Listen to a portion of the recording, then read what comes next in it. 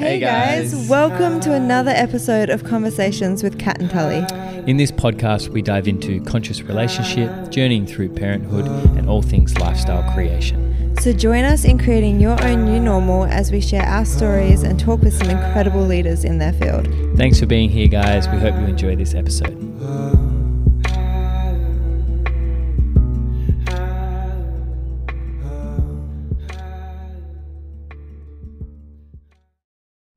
All right, we're back. Hey guys. Awesome. So today we're going to be diving into a bit of our pregnancy journey.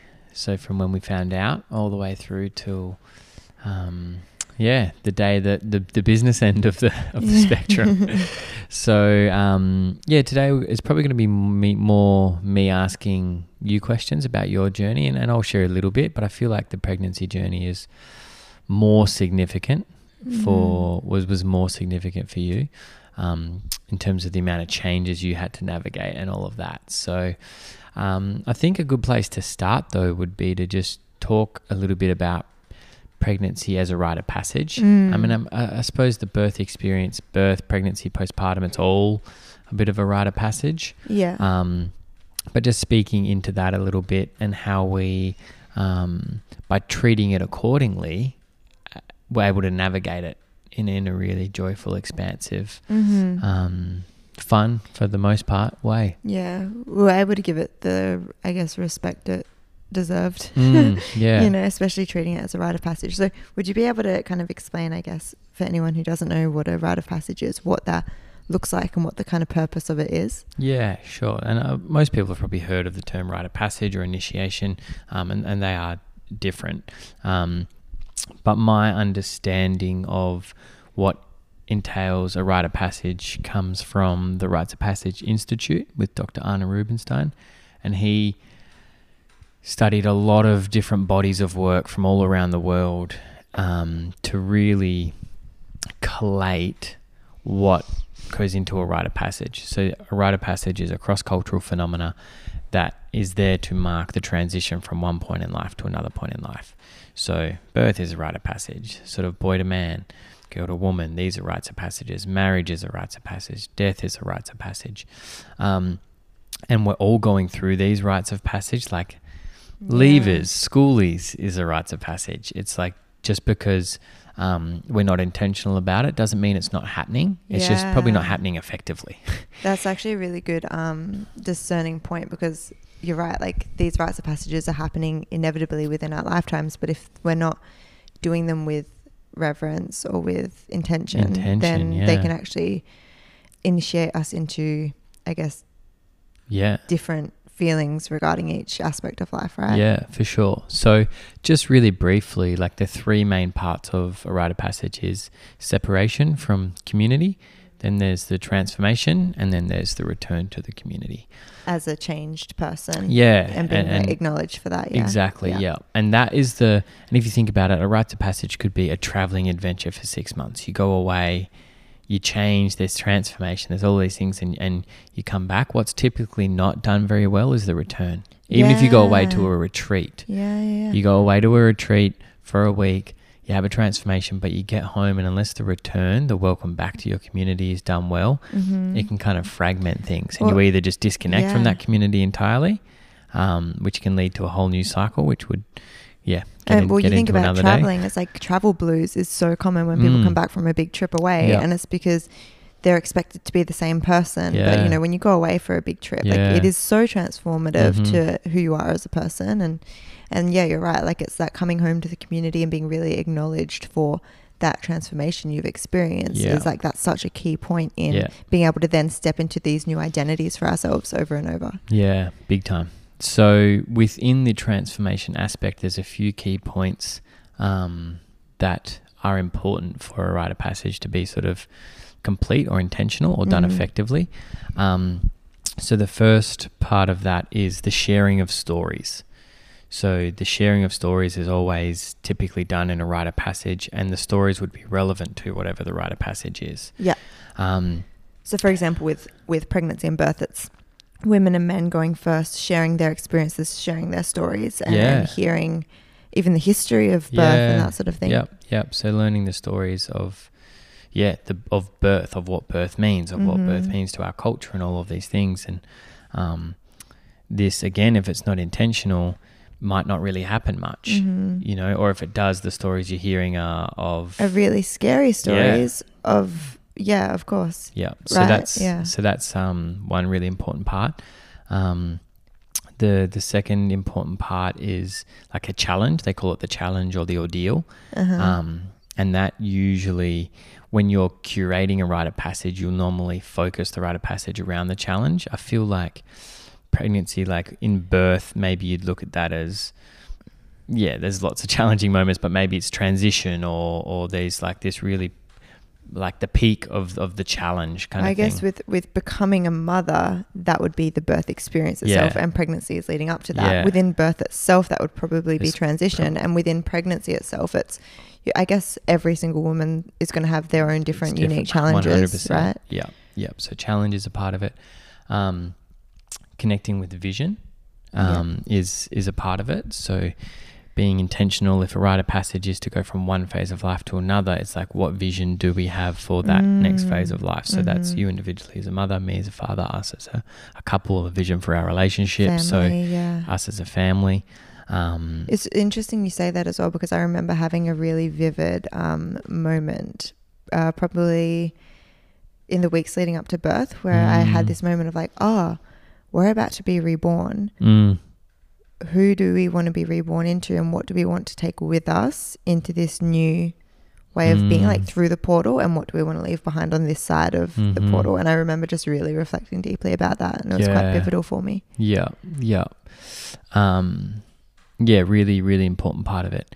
And then, so that was 3. And then the 4th really important part of the transformation aspect is, and there's different ways of saying it, but acknowledgement of gifts, or acknowledgement of spirit, or acknowledgement of strengths.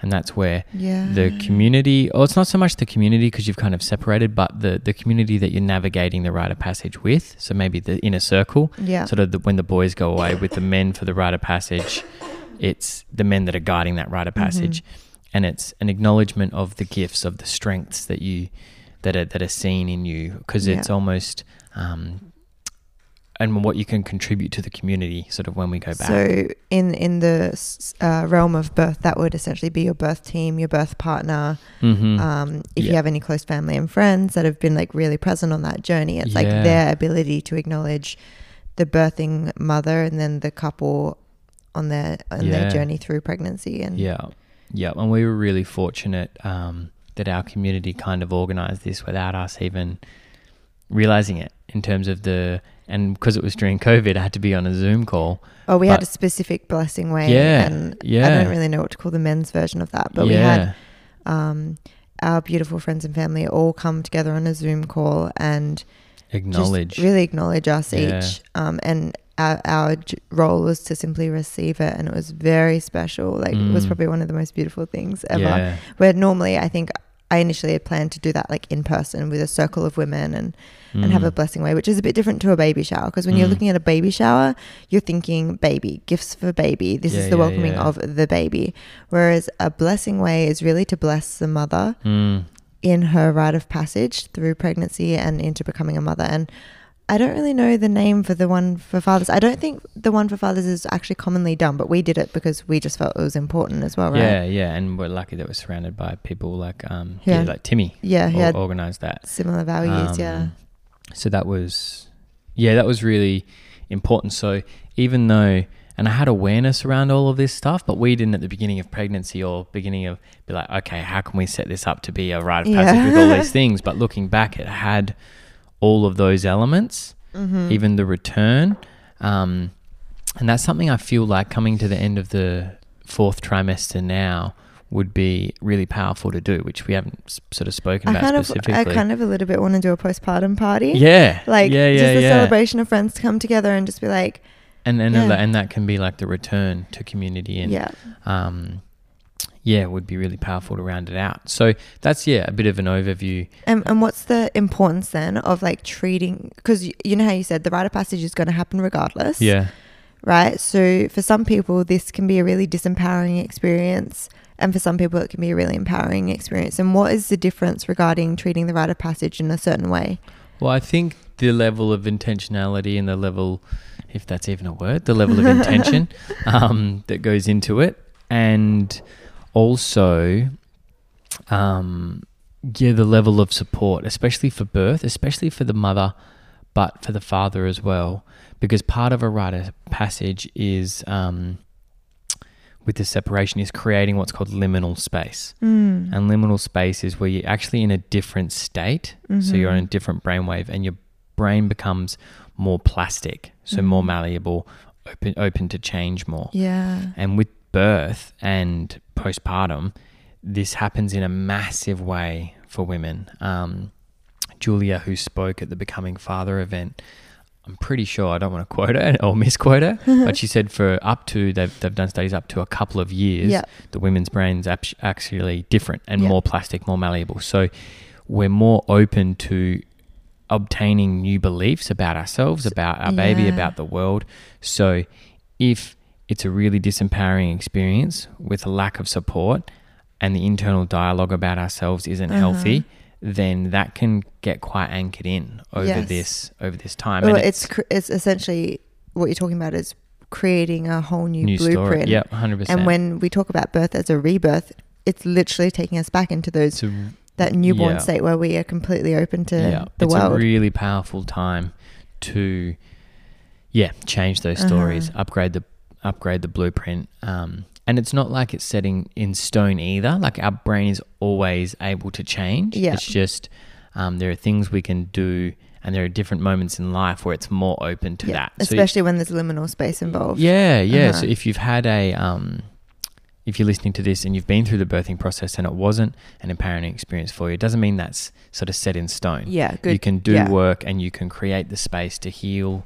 that and create a new story no matter where you're at. But I think it's important to note that for people looking forward and they're moving into pregnancy and birth, to keep that front of mind, that if there was a time to put extra effort into this kind of stuff in your life, if you're zooming out and being like, okay, cool, I'm going to dedicate this couple of years, this is the time to do it, because you're going to get more bang for your buck in terms of how plastic and malleable your brain is. Yeah, of course. And it's just like so many little things are clicking into place within my mind right now regarding, like, you know, if most women have children at some stage in their life, not all women, it's not everyone's path, but if most women are having children at some stage in their life, that means most women are being reborn at some point in their life.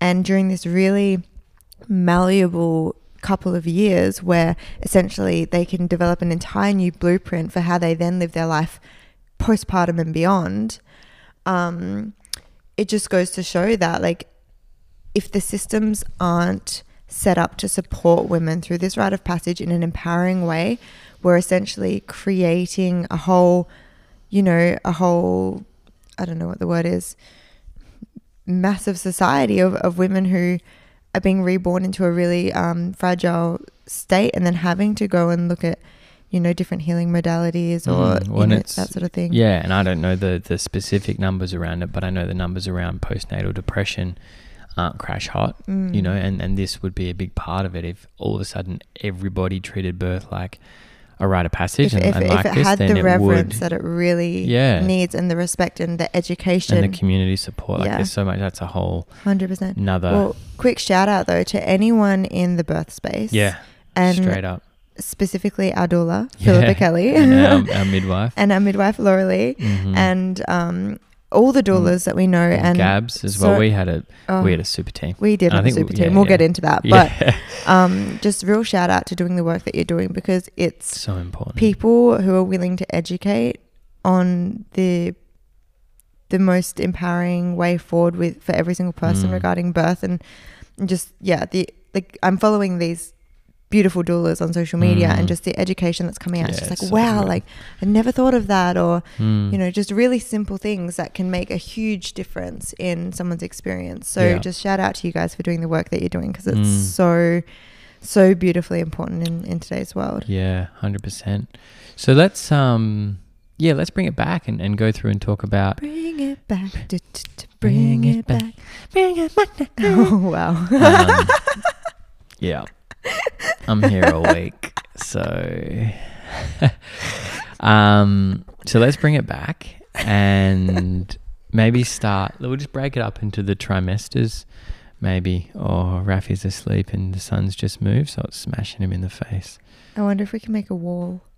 No, we're not going to be able to. Move a chair. He's okay. He's okay. Okay. Yeah, he's all right.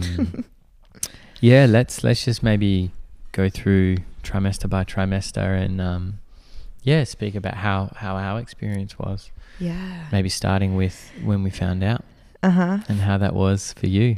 God. And if you haven't seen if you guys want video, I think I'm going to repost it on Instagram when it's like been a year since we found out. And we'll just put the link in the show notes. Oh yeah, we could do that. We've got a YouTube video of us finding out when we fell pregnant, and it was such a crazy surreal moment, because if you guys have listened to our first episode of Conscious Conception, you'll know that I have wanted to be a mum like forever. And so I guess the days leading up to taking a pregnancy test, I really felt like my cycle was about to arrive and that my bleed was coming, and I was just like, oh no, it didn't work. And I'd kind of set myself up to be disappointed, and that was okay.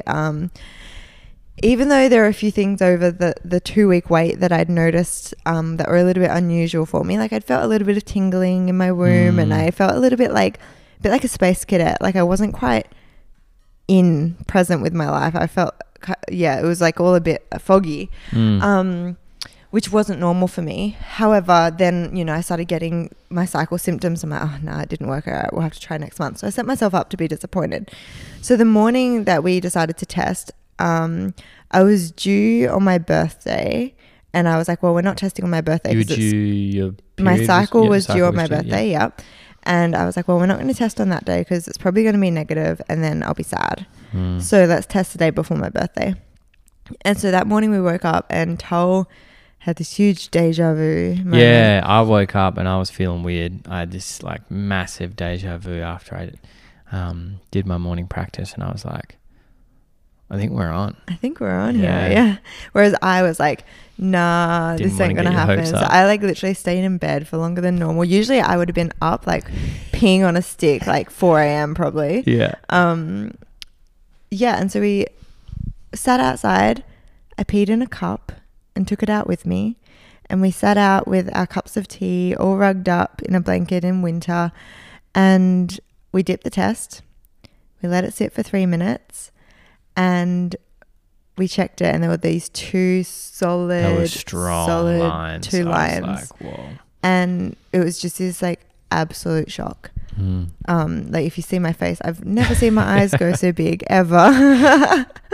And it was just this really weird moment of like, this is surreal. This is the moment that I've anticipated and dreamt of my entire life.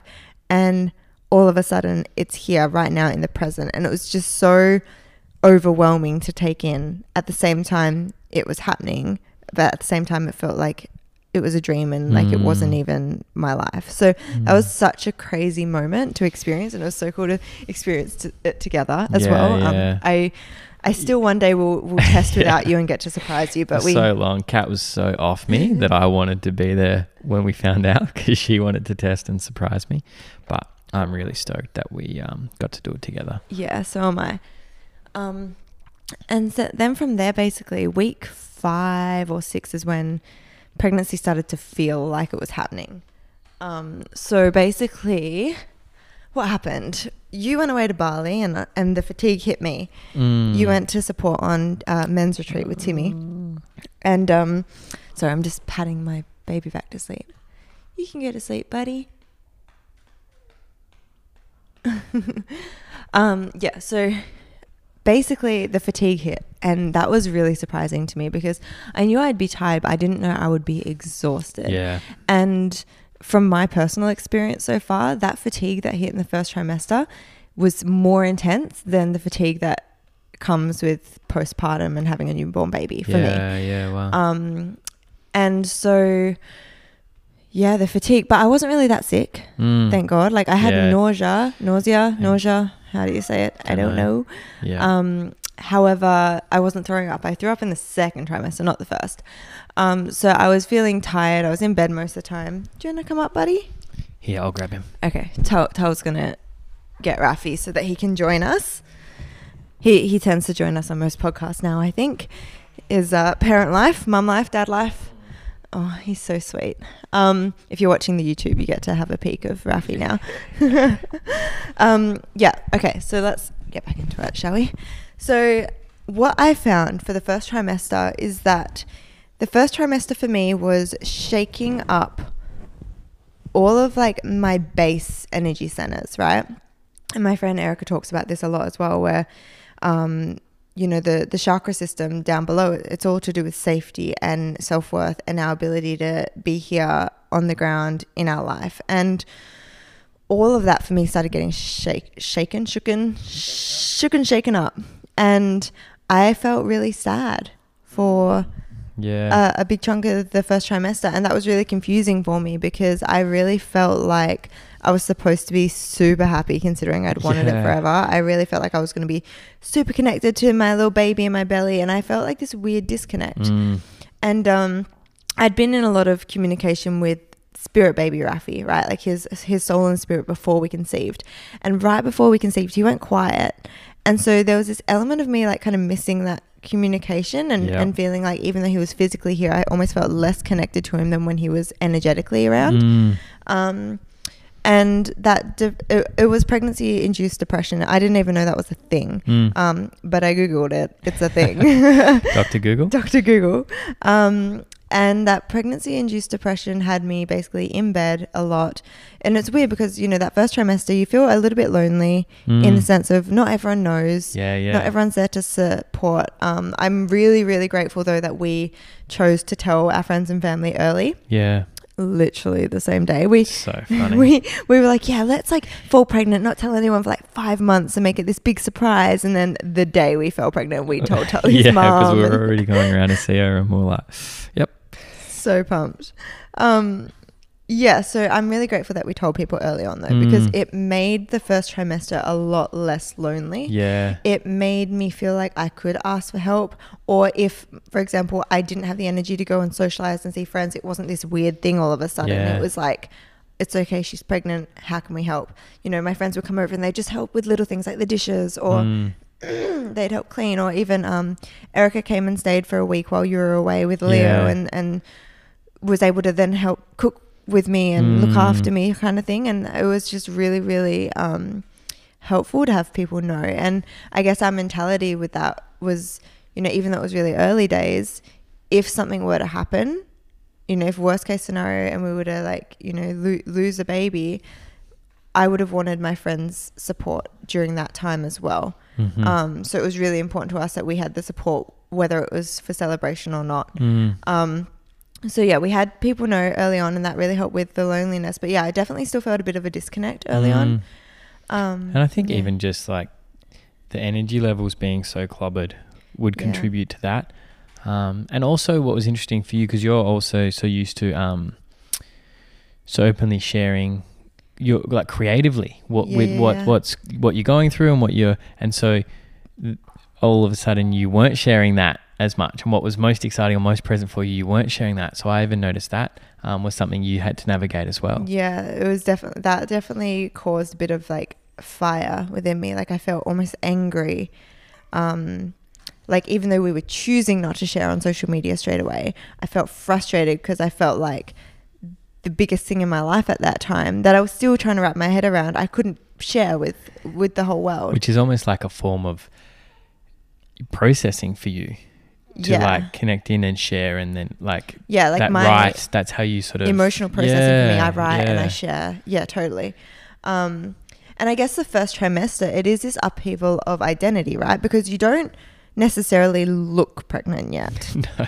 You kind of feel pregnant, but you don't really have solid proof other than a test that you're pregnant. And then and you, I'm meaning very general society, are often still going about life as normal as possible, even though the first trimester is calling you to slow down, calling the rest. You had no choice in that I had no choice. So I'm really grateful that I was able to switch off as quickly as I could and had to slow down. And I had to keep telling myself, like, even though I have an urge to create or do this or make this event or whatever, there was nothing more important than sleeping that afternoon. There was nothing more important, because I was growing a heart and I was growing little lungs and I was growing a little brain and a spinal cord and like all of these things that were going to create my child one day. And there was nothing more important than giving that the nourishment and time it needed. More than anything else. So that first trimester was definitely an upheaval and a shake-up of who I thought I was, and also a really calling inward for me. It was a bit of a like dark night of the soul, a lot of self-reflection. That was probably the biggest challenge, if we're going back to the rite of passage framework, that the biggest challenge for you during pregnancy was probably that and you know 6 week period. I'm gonna be bold enough to say that I feel like every single trimester holds a challenge. And like almost like each trimester is a mini rite of passage within the whole. I reckon. What was the challenge of the second, do you think? Well, we'll get there when we talk about the second trimester. I thought we were moving there. Well, we almost are, but I kind of want to talk about also how we decided to do hypnobirthing in the first trimester. Oh yeah, that was like, that early, wasn't it? I was very keen. Yeah. Tully was keen, but I feel like we could have easily done it in the third trimester. But I was like, positive pregnancy test, let's go to class. Well, it's just the timing of it. Like straight away there was the info session with Philly, and then it started really soon. So we were like, well, this works. Yeah. So we attended a 5-week hypnobirthing class with our doula, Philly, who wasn't yet our doula at the time. Philippa Kelly on Instagram. Yeah, Philippa_Kelly. And that was really awesome, because every week Tal and I would take 3 hours. We would go to this class, which was held at this beautiful cafe with like couches and a library, and it was just like so cozy. We would have tea and we'd go through this 3-hour hypnobirthing class where we would learn about the history of birth. We would hear stories of birth, right? So this is the start of the rite of passage here. We're hearing stories, we're watching birth videos, we're learning about the hormonal changes, we're learning about labor and birth itself, we're learning about hypnobirthing and being able to change our beliefs and mindsets around birth. And so all of that, 3 hours a week, felt like we were dedicating 3 hours as a couple to our baby before we even looked pregnant. And that was something that I didn't expect, because I kind of thought that, you know, the more pregnant we got, the more real it would seem. And it was really that I had a penny drop moment of like, whether I am 3 weeks pregnant or if I am 33 weeks pregnant, I am still just as pregnant. Like there isn't less pregnant and more pregnant. It's once you're pregnant, you're pregnant. And so I had to hold the same like respect and the same excitement and the same commitment to my pregnancy early on as I did in the later stages. And that was really beneficial, I feel. Yeah, for me too, for both of us. And I think learning about what was happening, it's like, even though you can't see it yet, learning what was being formed and the brain's being formed or the heart's starting to beat or that, it's like, whoa, this is it's almost like the beginning is the business end. Totally. And so learning that, and it was really good to have that time blocked in and to commit to those classes, because it meant for me, because I kind of went into, all right, it's time to get shit done and really crank things up business wise. So there was no pressure on you during pregnancy or after. But I knew that 3 hours was then non-negotiable. So in those early days, it was actually like, I was reading and doing other things a little bit, but I knew no matter what, if that's all I did that week, that was okay. And looking after you was the most important thing. And having that structure there allowed me to relax and be like, if I've got the time and energy, then I'm going to do more reading and all of that. But I knew no matter what, I was moving towards the position of being prepared. And that gave a lot of freedom. And it totally made us feel like a team in it as well, right? And then I also wanted to touch on, regarding first trimester, is the hormones, right? So shit's real.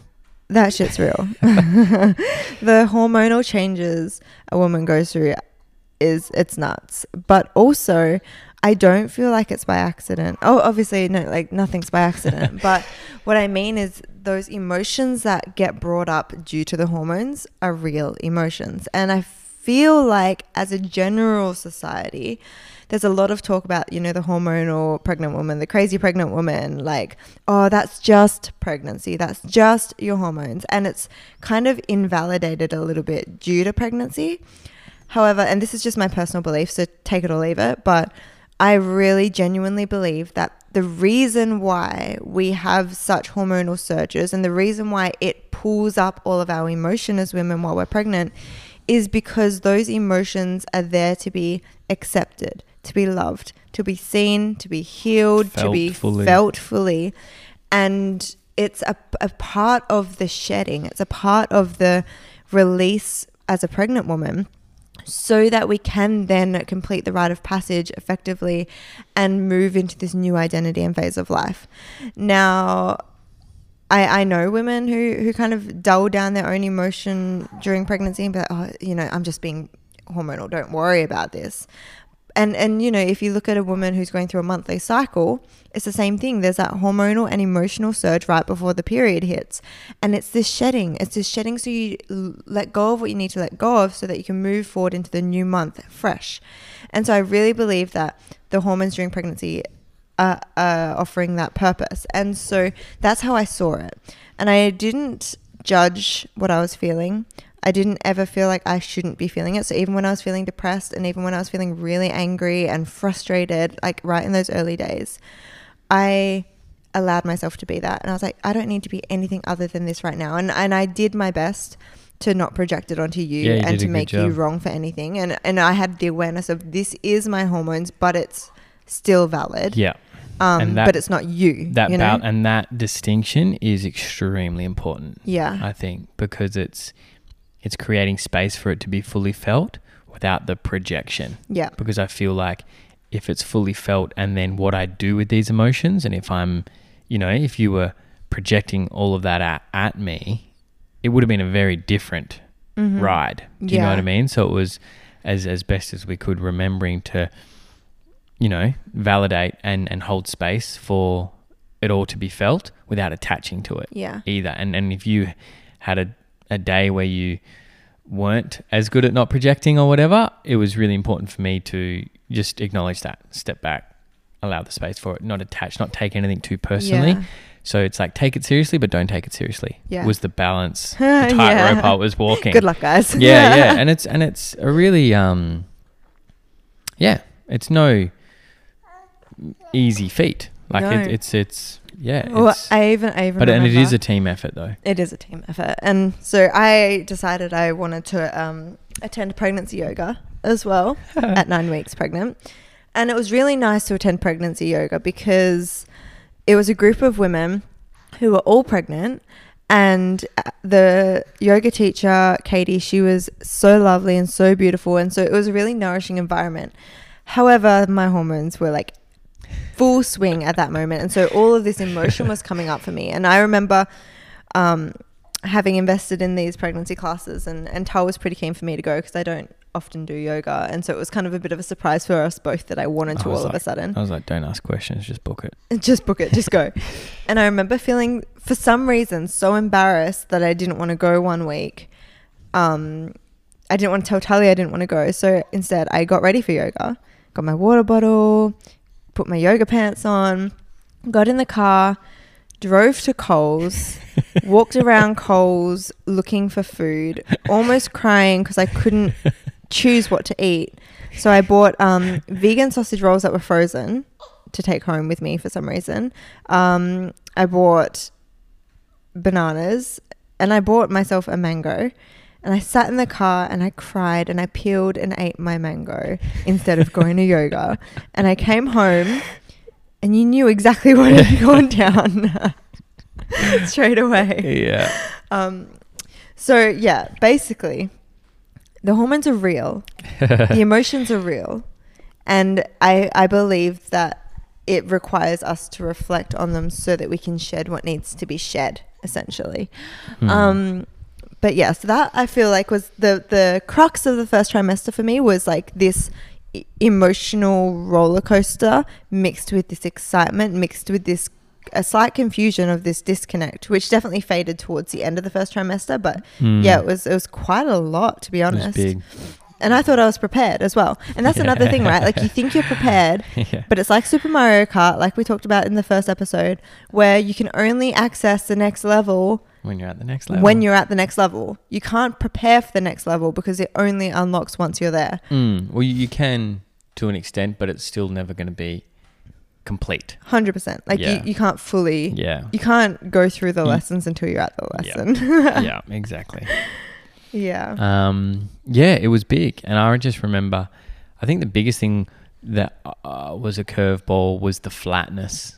Like how like down you got. I thought you were just going to be, even if you'd be tired, I thought you were going to be stoked. And so that was a bit like, still that stokedness. Yeah, like, there's that inner fulfillment of like, we're doing the thing. That's what I mean, that depressive part you were talking about. Yeah. I mean, more that few weeks, that was the biggest like, and that was when I, it was just holding space, keeping busy doing my thing and taking the pressure off as much as possible. Yeah, totally. And then I guess we got to the second trimester. Yeah. And the second trimester, for me, kind of moved further up the chakra system, and it kind of came into my solar plexus and my heart space. And so I definitely felt like now that I was looking pregnant, it was time to glow. It was like, here's the glow up type of thing. I felt radiant. I felt magnetic. I was like, I am living my best life now. Even though that was the only trimester where I started throwing up, which was kind of funny. Yeah, like we were doing like a but talk. You weren't sick often. No, just a couple it was of little really curveballs. Yeah, we were doing this talk at a festival on relationship, and mid talk, I like ran out of the room, threw up behind the shed, came back, continued the talk with a bag of frozen with a bag of frozen berries on my belly to cool me down. Trooper, so good. So yes, and it's so funny you didn't say it. You just bailed, and I was like, cool. Looks like I'm just gonna continue this talk on my own. I'll take the intro, babe. It's all good. Oh god, but second trimester was awesome. Yeah, I loved it. We did our baby moon in the second trimester as well. So that's baby moon is designed to be essentially like the last holiday alone as a couple. Normally, is it done a bit closer to? Normally it's done further along in the pregnancy. And we also did it early. Traditionally, I'm pretty sure it's supposed to be like a whole moon, a whole month at home before birth. Yeah. So it's usually we did that like too. Last month. Well, we also did that due to COVID, but so we decided to go on a family holiday to visit my family on the Cocos Islands.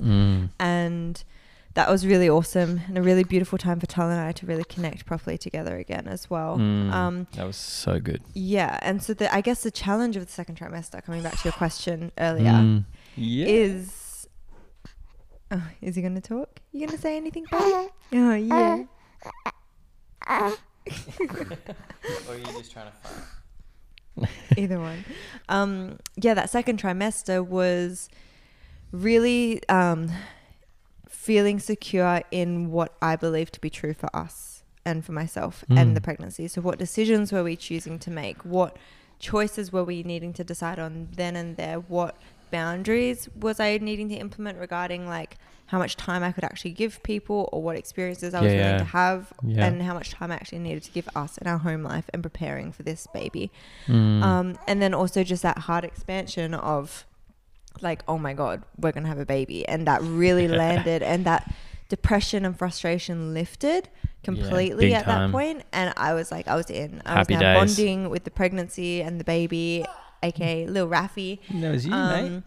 And so it was definitely sitting in those setting boundaries more so within myself. So less external boundaries and more like being real with myself and where I was at and what I needed. Yeah. And just really sitting in my heart and receiving love from others, from myself, from you, from I think also our intimate life kind of picked back up at that point because that was non-existent from probably 7 weeks into the pregnancy. Early days we were on, but then as soon as that fatigue and flat spot hit, it was like the second trimester to me feels really quick as well. Like you think it's a trimester, but that's the quickest one. I don't know how just because it's so light, you kind of just like float straight through it. Yeah. Yeah. So then we got into the third trimester. So about halfway through the second trimester, I looked to Tully. Oh, yeah. We had defining moment. Just moved house in order to conceive. We conceived about a month after we moved in, 6 weeks. This time last year we conceived. What are we in now? Yeah, July. No, it's August. Yeah, okay, so we're like in a month. A week and a half out. Sorry, pedantic. And so we just moved in order to conceive, and I kind of felt like welcoming in motherhood made me very nostalgic, and I was wanting to recreate moments from my own childhood that felt safe and that felt reliable and that felt light. So I grew up part-time on a farm, a really beautiful hobby farm. So it was like gorgeous valleys and greenery and kangaroos and that sort of thing. And so we literally manifested a rental property that was exactly that. We looked across the road at these beautiful hills and kangaroos, and so good. It reminded me so much of my childhood and going to feed the chickens in the morning and that sort of thing. So that was really relaxing on my nervous system, which I felt kind of played a part in being able to fall pregnant quickly. But so our intention was to raise our baby there, right? Yeah, to recreate. We're like, this is it. This is amazing. And then halfway through the second trimester, I was like, so Tal. Oh, God. Hey, babe. Yeah. Whenever I'm like, hey, babe. Yeah, what do you think about this? I know I'm about to be sold something.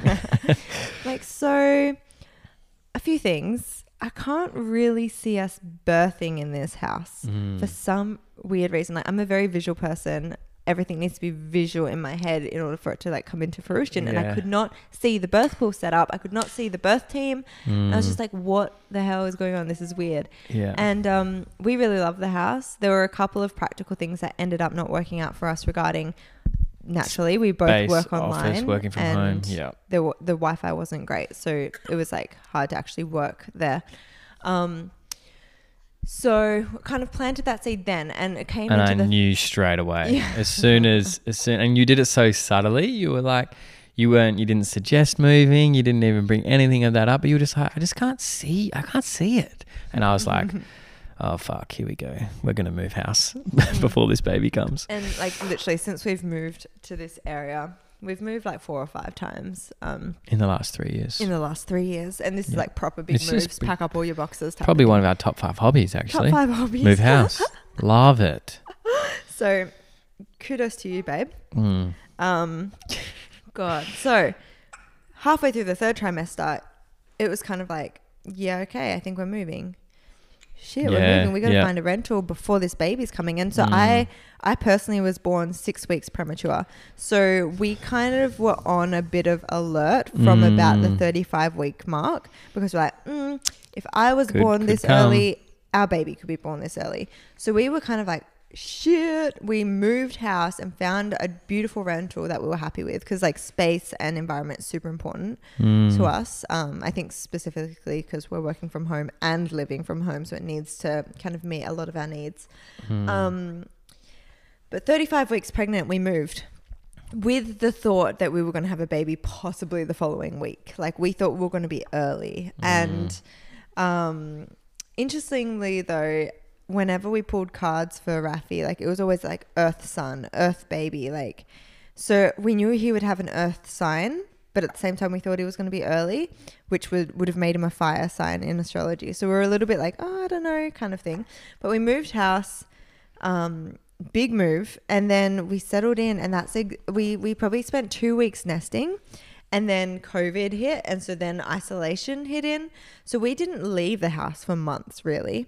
Like, yeah, you especially. I would go out and do like a food shop and then come back home. And we'd go for walks. We're lucky we lived where we lived for that, true. We'd walk through the forest. But other than that, it was definitely like a isolation, this real liminal space bubble. Yeah. Every that separation. Morning, because we don't have any other children.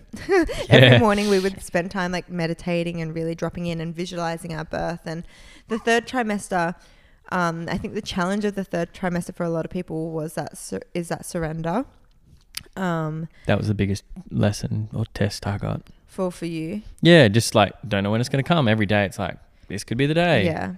And it could not be the day. So do we stop or do we keep doing that? Do we prepare? Do we not prepare? Yeah. Totally.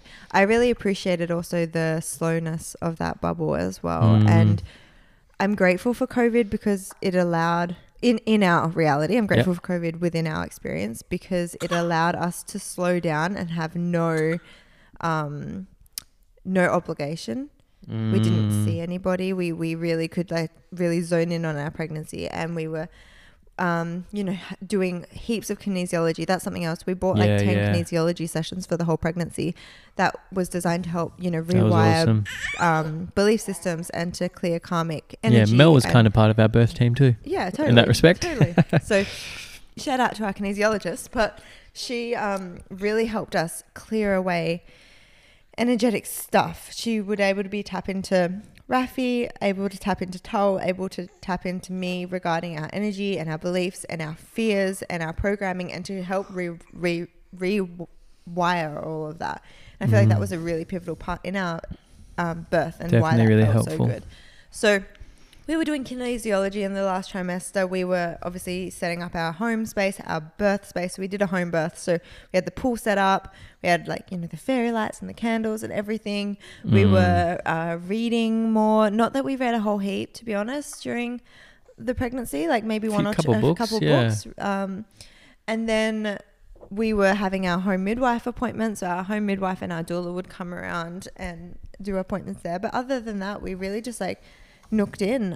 Every morning I'd sit on the veranda and do almost an hour-long meditation and visualization, and I would have these beautiful visions of Rafi just head down, all curled up in his little ball, surrounded in white light, and have all of his spirit guides surrounding him that seemed quite Palladian, and just really felt him like he's ready, he's on his way, he's coming. And so every day it was like, it could be today, it could not be today. It could be today, it could not be today. It felt like we were hanging out with him already. Yeah, it definitely felt like he was with us. What do we want to do today, the three of us? And for a challenge, I probably didn't really feel too much of a challenge in the third trimester. I think birth was the challenge for me. Yeah. I felt like I definitely had moments of impatience, but overall I felt quite patient. I felt very relaxed. I'm like, no, I know he's just choosing his timing, because literally the day to the minute when he is born determines all of his charts basically. So I'm like, his astrology, his numerology, his human design, all of this is determined on when he wants to be born. So we trust him that he's going to be born when he wants to be born. I don't want to rush this. I don't want to induce labor. We're happy. So he ended up, went into labor just after 41 weeks. So we were overdue. Overdue. Yeah. That was something that what's this called? Quotation marks? Yeah. Overdue. And that's something, as soon as even when we got to 40 weeks, people would be like, oh, you're overdue, or... People seemed really concerned, and I was so confused why people were concerned. Yeah. And I think that was the good thing about, learning that the average gestation for firstborns is 40 weeks and 5 days, I think. Yeah. So, and it's every baby's so different, and so not especially birthing at home, just being really relaxed around that. And obviously if you get into 43 weeks, then it's okay, this is something that basically it's very different. But our pregnancy and birth, it's not robotic. So we think it's going to be all set on these timelines, and it was actually it's Mother Nature. Trees don't grow on a timeline, and flowers don't bloom on a specific timeline, all of these things. And it's the exact same with pregnancy and birth. Hey Bubba, he's getting a bit restless. It might be time to wrap up in a second, I think. He's give me the boobs. Yeah, he's looking at him. It's all right, mate, we'll wrap up. But is there anything you wanted to finish up with in terms of pregnancy? I guess the intention of this podcast was to just share a bit more of our journey, but also I wanted to point to the emotional and spiritual evolution, because pregnancy, there is an actual word for it. It's called matrescence. Is this transition from maiden to mother? And you can go and Google matrescence. There isn't heaps of information out there, but it is a thing. And it's this spiritual evolution, but also a hormonal and brain changes and physical evolution of a woman as she transforms from this maiden archetype of this young woman who, there's a lot more desire and